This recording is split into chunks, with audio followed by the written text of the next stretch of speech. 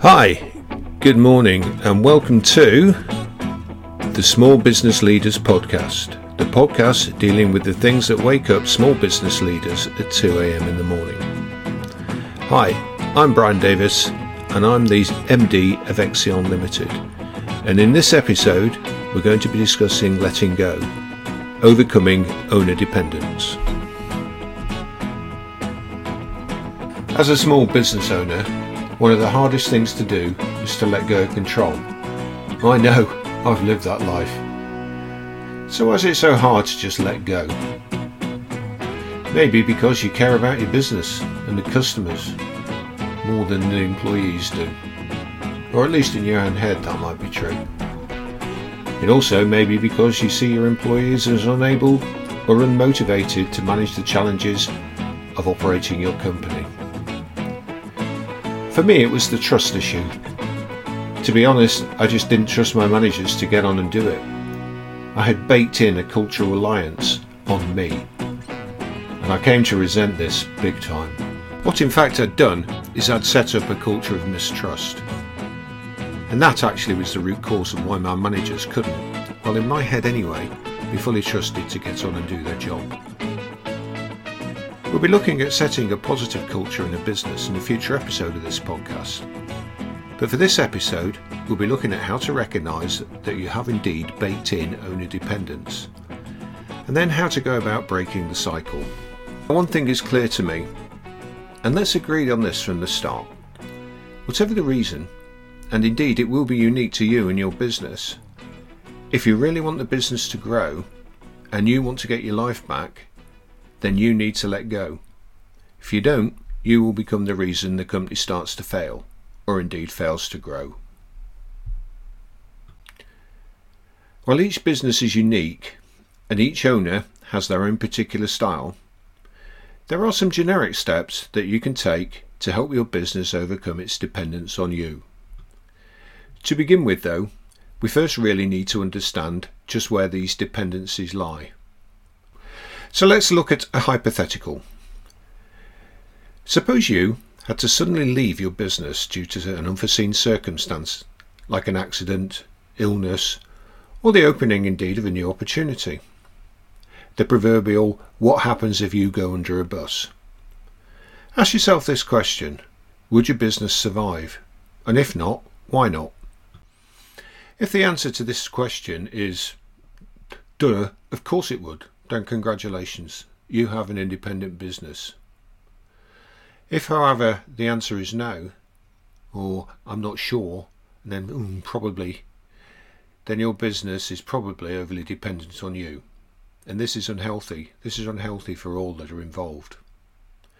One of the most common mistakes I've observed in business owners make is to believe that they will always be involved and available to offer oversight for their business. If this is you, then frankly you have a job and not a business. I think it's true to say that owner dependence is probably the most common phenomenon experienced by many businesses globally. When life happens, like it always does, many businesses invariably crash as a result of their founder's absence, bringing many years of hard work potentially to ruin. The most successful businesses are the ones that far outlive their founders to become legacies in themselves. Now, the biggest win I had in my career as an entrepreneur was the realization that I was not the business. The business was there to generate wealth for me, and really that was all it was there to do. I repeat again, I was not the business. So, how to break the owner dependence habit? Well, if you're a business owner or looking to found a startup, here are 4 simple ways that you can inoculate yourself, and your business for that matter, from the disease of owner dependence. And in doing so, build a company that lasts. Now here's the first dose. Hire quality talent. I learned this the hard way. Talent costs. So if you want quality people, then you need to be prepared to pay them appropriately. As your business expands, you need to hire new people to take on extra roles. You don't necessarily need to have a large number of employees. Instead, you should always be gunning for quality. There's normally a reason why quality people cost, and it's because they can be trusted, 9 times out of 10 that is, to deliver. And unfortunately the converse is true. That said, as a small business or a startup, frankly, you may not be able to afford the services of already successful talent. And this was the case for me. And I tried many different approaches, giving unsuccessful people a chance to prove their worth, training them, investing in them. Unfortunately, I found out to my cost that although it was very unfortunate to have to say, the old adage is true. You buy cheap, you buy twice. So what to do if you can't afford the talent up front? Well, if this is the case, as it is for many small businesses, then the only option is to develop your own. You should look out for candidates that are eager to learn, love new challenges, and are passionate about their roles, and more importantly, passionate about your business. If there are qualities and skills that your business needs, that you expect your staff to have, and that they currently don't have, then frankly shame on you. You should always be prepared to invest in them. Train them in those areas. I found that investing in people always has a high return on investment. But unfortunately, in many businesses I've consulted with, it's the first thing to be cut when things get tight. And don't be sucked into the WITL syndrome either. Many employers don't train their staff because of the what if they leave syndrome.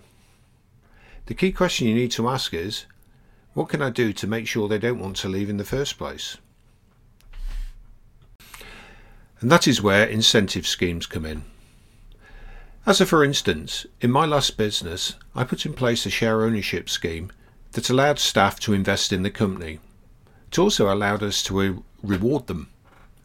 Obviously, we controlled who and how much could be acquired or be rewarded, but it worked. Ask yourself this when you start to think about this sort of scheme.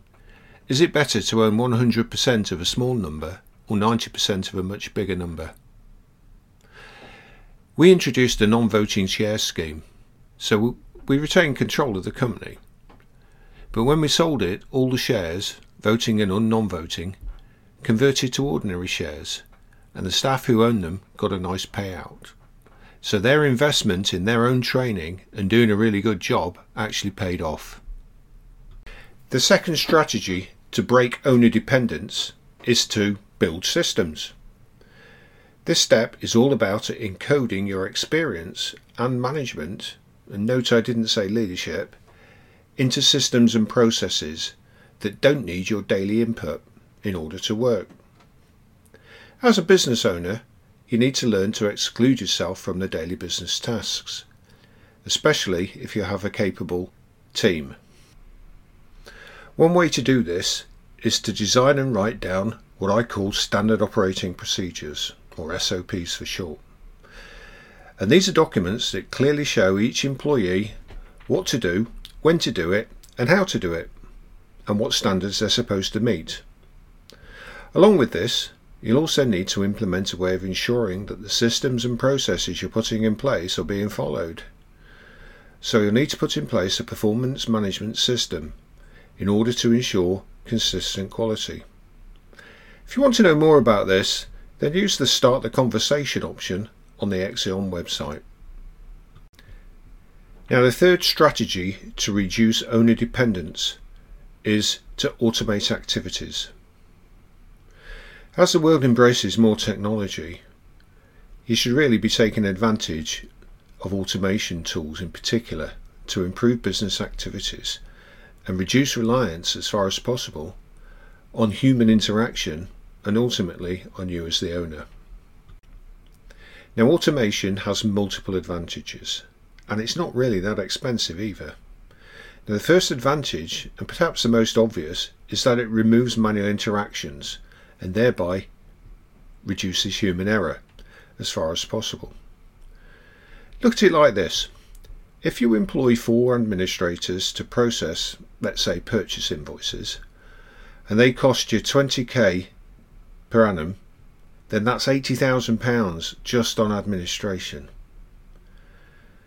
Let's say as well that there are only 10% of the invoices that really need human interaction. The rest go through without a hitch. Let's also say that there's a 5% error rate simply arising from human error, and that sits in the 10%. By automating the processes, you can reduce the error rate significantly and also reduce the admin overhead substantially. And frankly, this goes straight on the bottom line, straight into your pocket. In this example, you could probably reduce the overhead by a 75% as a minimum. Automated systems will also ensure that your business keeps running, even if you need to take a leave of absence or indeed one of your staff falls ill. But these systems are expensive, right? Well, wrong actually. They don't have to be. For instance, you can implement workflows in your business now using open source systems, and these don't cost anything. Well, don't get me wrong, these aren't free by any means. It's normally the implementation that's the most expensive element, closely followed by the maintenance. But in most cases, these should pay for themselves many times over once you've bitten the bullet. As with most solutions, implemented automated workflows, encoding your business and employing the right people isn't easy. Frankly, nothing ever worthwhile is. One of the fundamental issues that you need to overcome from the get-go is the issue of skills, particularly digital skills. And for this, you may wish to look at a thing called reverse mentoring. I'm a strong proponent of this approach. Reverse mentoring can be considered a radical coaching methodology, but it isn't really. All it does is ensure that employees who are savvy with digital tools and techniques mentor, i.e. teach, the so-called old guard. The old guard are the ones who invariably have the domain expertise, but need help to adapt to the prevailing technological innovations. Using this approach has a major benefit. It helps ensure that the implementation risk is strongly mitigated.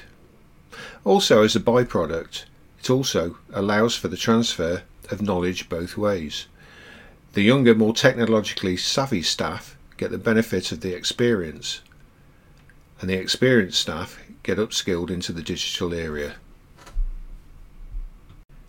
And now finally, the fourth strategy. Receive and act on feedback.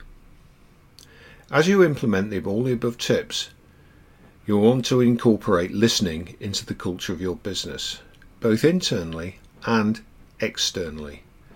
A business that listens to its customers and acts on what they're told will tend to thrive. Too many businesses sell products or services, not solutions to customer problems and value creation. Now we'll look at value creation and the value proposition in a future podcast. Suffice to say, you should always encourage your customers to give feedback after interacting with your business at any level. This feedback will show what areas you need to improve and what areas the customers actually do value. Feedback also shows you where you need to remove yourself and allow your employees to do the work, so your company in particular doesn't appear to be too founder-centered. If you truly want to have an owner-independent business, then you really don't want to be the only reason customers patronize your business. This really isn't a business. It's a cult. Okay, so we've now had a look at 4 generic strategies to help you remove yourself from the business. Just like now to go back to one, train your employees. If you truly want to get your life back and remove founder dependence, then you have to train your employees to do everything you do. So if you keep everything close to your chest, they'll never have the opportunity to take over essential business operations. And ultimately, your business will begin to perform suboptimally. You cannot have a business that continually grows that you control. Instead of keeping your employees out of parts of the operation, Give them the opportunity to learn and engage in your company. Teach them to do everything that you do, to run the day-to-day operations. This will not just help you when you want to go on vacation. This will help your business if you ever get sick or have an emergency, or even want to go to a place where you can't be in the office. If you're not around, you don't want your business to come to a halt. The second part of train your employees is empower your employees. Don't just train them to do their jobs and act as a backup for you. Empower them to make the company and workplace a better place. Let them make decisions. Empowered employees are more vested in helping their employer succeed. If you can find good ways to empower employees to deal with customer and operational issues, then frankly they'll work harder for you. You're showing trust. Make them feel like their contribution is making a difference, that it's valued. This will make it more natural for the employees to run the business in your absence. But the biggest block to removing owner reliance from the business is often the business owner themselves. And there's no way this is good. So try to keep this in mind. As a business owner, you need to learn to exclude yourself from the daily business tasks, especially if you have capable hands in your team. Okay, so that brings us to the end of this podcast. Many thanks for taking the time to listen to it. If you have any comments, please feel free to leave them. And if you'd like some more information, then please use the Start the Conversation option. This has been episode 3 of the Small Business Leaders podcast from Exion. Thank you for listening, and please feel free to subscribe so you get early notification of future episodes.